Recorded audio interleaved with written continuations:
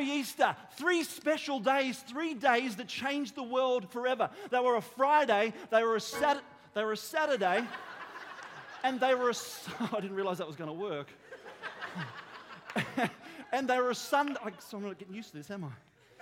They were a Friday, a Saturday, and a Sunday. If we think about what happened on those 3 days, a Friday, the pain and suffering that came from that day, to the Saturday, a day of transition from what was a good Friday, was going to be a great Sunday, but that sense of frustration, that sense of confusion, especially in the disciples on that particular Saturday.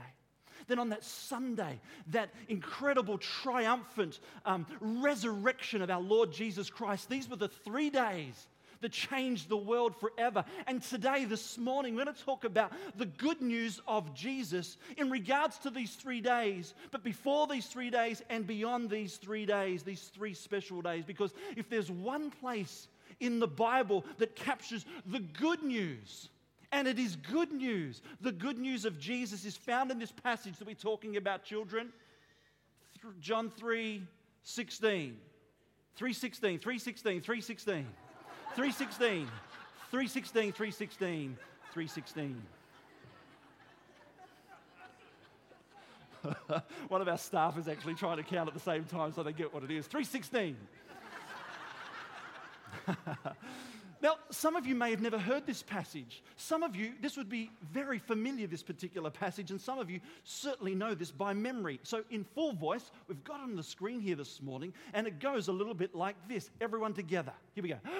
For God so loved the world that he gave his one and only Son, that whoever believes in him shall not perish, but have eternal life.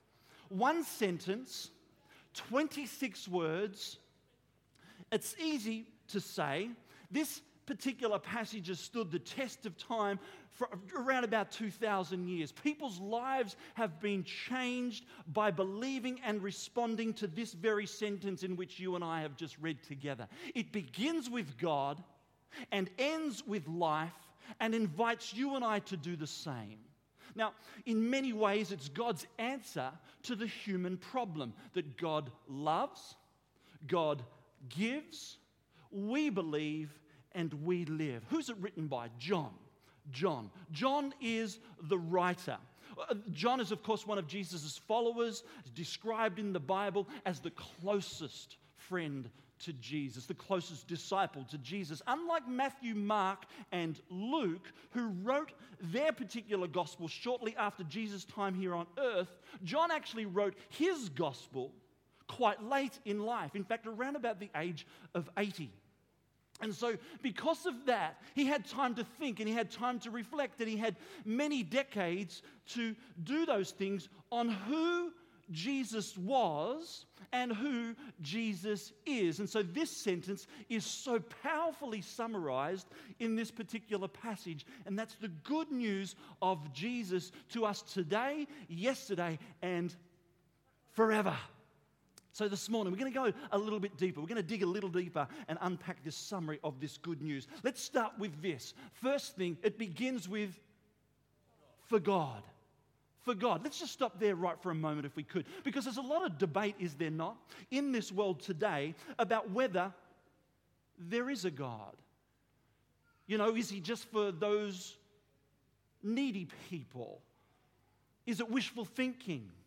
Is it something that's made up in our heads? You see, for the ancients, it was anything but made up because they didn't doubt there was a God. You see, for the ancients, they just assumed that God is. That they would look up into the night sky. I don't know if you saw the night sky last night and the beautiful moon. But they would look up and that they would say, well, there's a whole lot of stars out there. In fact, probably over 100 billion stars out there. And they would think straight away, well, because there's that many stars, there's got to be a creator. So they had the approach to life and to God, for God, that if you see a house, well, there's probably a builder who built that house. If you hear a song, there's probably a composer who wrote that particular song. And if you see a painting, there must be an artist who crafted that particular painting. So logically, they'd see things and that somebody had created that. And so they looked up. They didn't just look up, they looked in as well. They looked inside the human heart. Notice there's that sense of right and also wrong.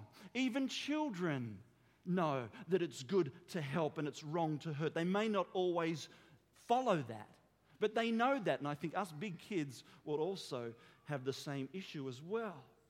So they had that sense that, well, maybe someone had put that internal law inside me, that sense of a conscience inside of me, and so there must be a lawgiver.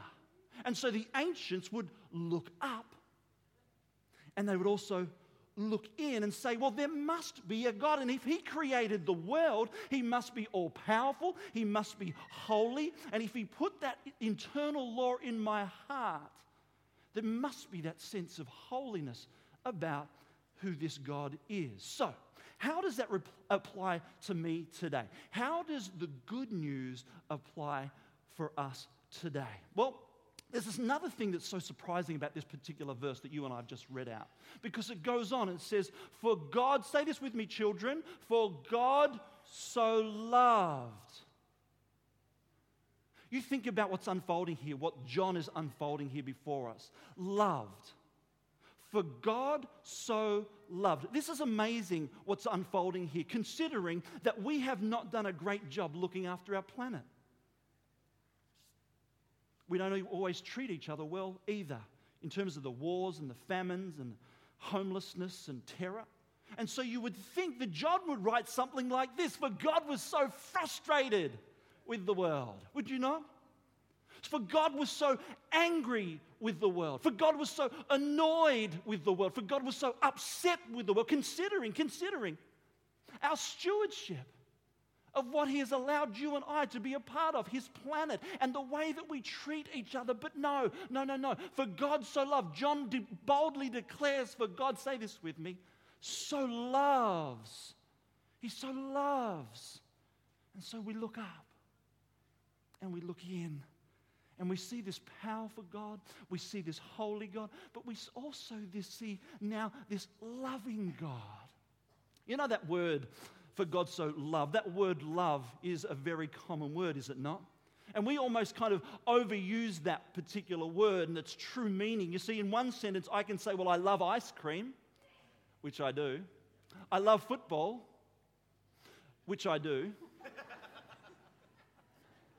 And I love my wife, Karen, in which I do. What are you laughing at? Oh, you expect... No, I'm not responding like that. So how many of us know these three types of love are different kinds of love? For example, I don't kiss my ice cream cone. I don't lick my football. And I certainly do not kick Karen.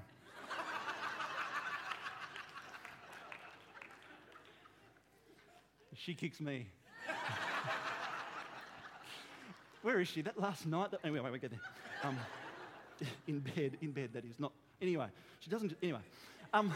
But these kind of loves, they're all different kind of loves. And so we have this powerful God, we have this holy God, but He actually loves us. And so much of the world in which He loves goes around thinking that He's angry at me, and I'm meant to live, I'm just meant to. No. We've got to learn to live under His grace. Why? Because that song we just sung called Covered. We're covered by His grace. Whoa. Anyway, the third thing, he goes on and says, for God so loved the world. Very good. This is another surprising word, isn't it? Because you'd think John would have to say, well, for God so loved Israel. For God so loved Australia. For God so loved Russia. Any Russians out there? Russia. For God so loved New Zealanders. I know there are a few of you, they're very shy, these New Zealanders. For God so loved, let's stand up for these people. The Philippines. Yeah. India. South Africa. For God so loved Scotland, Ireland. Have I missed any countries? Tasmania. No, we've got to get there. No. But it doesn't say, for God so loved one particular nation, or that God loved all the good people, or that God loved all the bald people. I hear that, amen. It doesn't say, for God so loved all the Hawthorn supporters.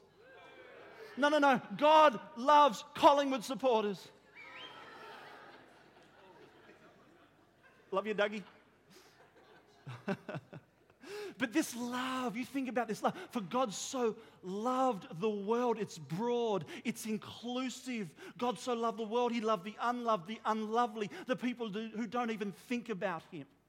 This is that broad welcome mat from heaven to all of humanity, regardless of race or gender or age or stage. Why? For God so loved the world. It goes on and it says this. For God so loved the world, say this with me, that He gave. He didn't come to take from us. He came to give to us. You know what the following verse says in verse 17, by the way? This is the most underrated verse in the Bible. For God did not send His Son in the world to condemn the world. You know what the word condemn means? It means without hope. It's a different word to that of conviction. Conviction means with hope. Yes, I hope we are convicted day by day by the goodness and the presence of the Holy God. But for God did not send His Son into the world to condemn the world, but to save the world. Very good. And so He's the original giver of all things that are good. What did He give us? Did He give us another email? Another handbook, another tweet, another like on Facebook, another photo? No, He gave us His one and only Son. He sent Himself in human form. Someone once said this: if our greatest need was for information, God would have sent us an educator.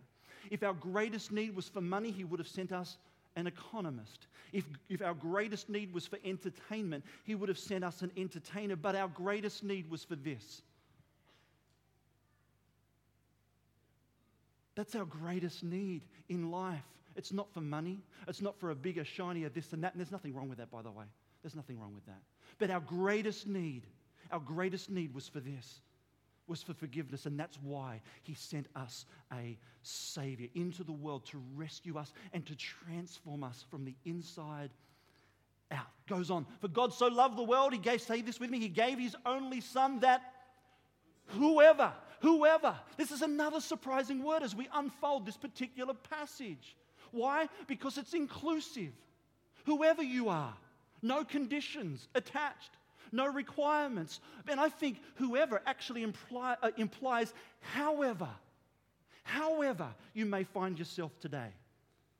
It also implies wherever you may find yourself today. Because no one is too far from God, including the prodigal son, who was miles from the Father's home, who is not too far from the good news. It's never too late. It implies whenever, that there is no use-by date. How many of you ever gone to eat those cornflakes or Wheat Bix or Wheaties, whatever you've been eating, and all of a sudden you taste that use-by date? It has no use-by date. You know, those gifts sometimes, gift cards and things you get, and you kind of show up to the cinemas and you hand over your use-by and say, no, we can't use that. It's used up. The date's gone. You had your time. There's no use-by date in this lifetime. And so the good news is, the thief on the cross, who was there that day with Jesus right beside him, who lived that life of crime, in his dying moments, he looked over to Jesus and said, would you remember me today in paradise? And so we are never too late. We're never too far in this lifetime. And we're never too low to respond. Whoever, however, wherever, and whenever. That continues on here. For God so loved the world that He gave His only Son, that whoever believes. This is another surprising word, is it not? You think about, compared to all other major world religions, it doesn't say whoever tries, whoever works really hard, whoever does the right thing. No. It's whoever what? Believes. Whoever believes. John is saying here that believing is not about what you do, but it's trusting what someone else can do that you can't do.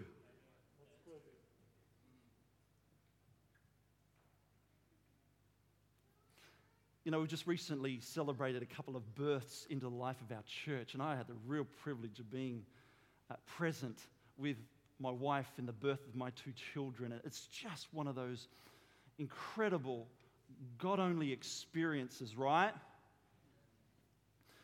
And how many of us know the real hero in these experiences of 9 months of carrying this child, of agonizing with this child in terms of body structure and things like that that's going on, and pushing with this child and giving birth to this child? It's not the child that deserves a medal, but it's the mother who deserves a medal. It's the mother who deserves the medal. Come on. You see, this is what I'm getting at, and it's this, that a great birth requires an able parent, not so much an able child. What I mean by that is that when Jesus said that we are to be born again, it's not about you trying to do. It's about God as a Father where He does His work and we trust. And we step out for His transforming work to take place inside of us. Because at its core, Christianity is spelt this way. It's spelt this way. Check this out. It's spelt like this. It's done. It's done. So many people in the world spell it D-O. But it's what's already been done. It's about what Jesus has done for us that we cannot do for ourselves. And it's available for whoever believes in Him. It goes on. Let's finish this up and wrap it up. It goes like this. For God so loved the world that He gave His one and only Son, that whoever believes in Him shall not perish but have, say this with me, eternal life.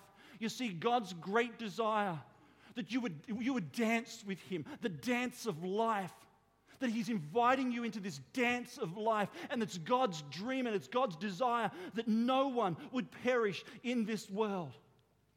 That you would take that free will that He's so blessed you with and surrender that to Him, and lift your heart and lift your hands to the holy, all-powerful, all-knowing One, because it's whoever believes, and He respects that decision. He won't join in the dance if you don't invite Him to join in the dance. But that dance of life is unlike any other dance of life that He invites you into. It's a dance of hope. It's a dance of life. It's a dance of joy. It's a dance of respect and commitment one to each other. The good news is this: if you haven't invited Him into that dance yet, that He's active. He's active across this world.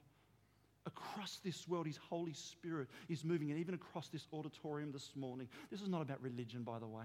If you've come here for religion, you may have come to the wrong place. You see, Door of Hope and what we believe here, it's all about relationship, one with each other and one with the Holy. Because we look up, but we also check what's happening inside. So we align that to Him. And so He's active, reaching out to every person across His world, and inviting them into the dance of life. Wanting them to know His power, wanting them to know His holiness, His love, and His forgiveness.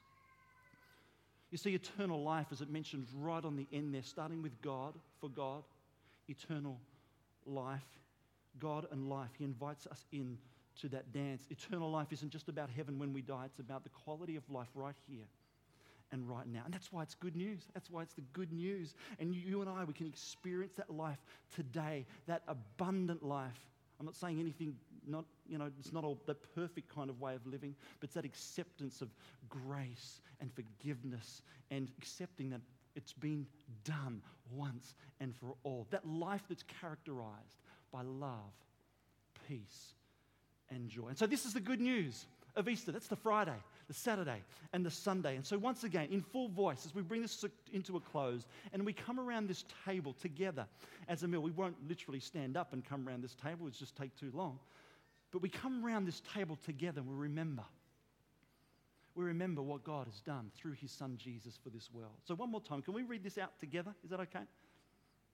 Here we go. For God so loved the world that He gave His one and only Son, that whoever believes in Him shall not perish but have eternal life. The good news requires a response. What I mean by that is an answer. An answer. And many of us in this room, we've said yes. We've said yes. It's affected the way we live. It's affected the way we love. We're not perfect. Far from it. I'll put my hand up, be the first person to say.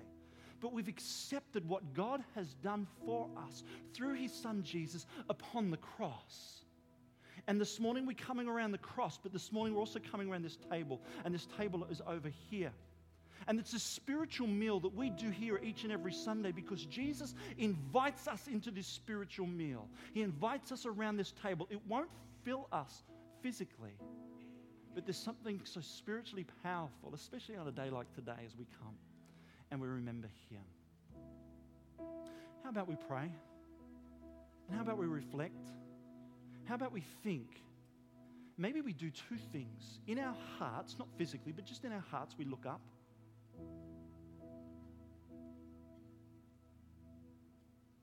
And we look inside. Because that's what communion asks of us.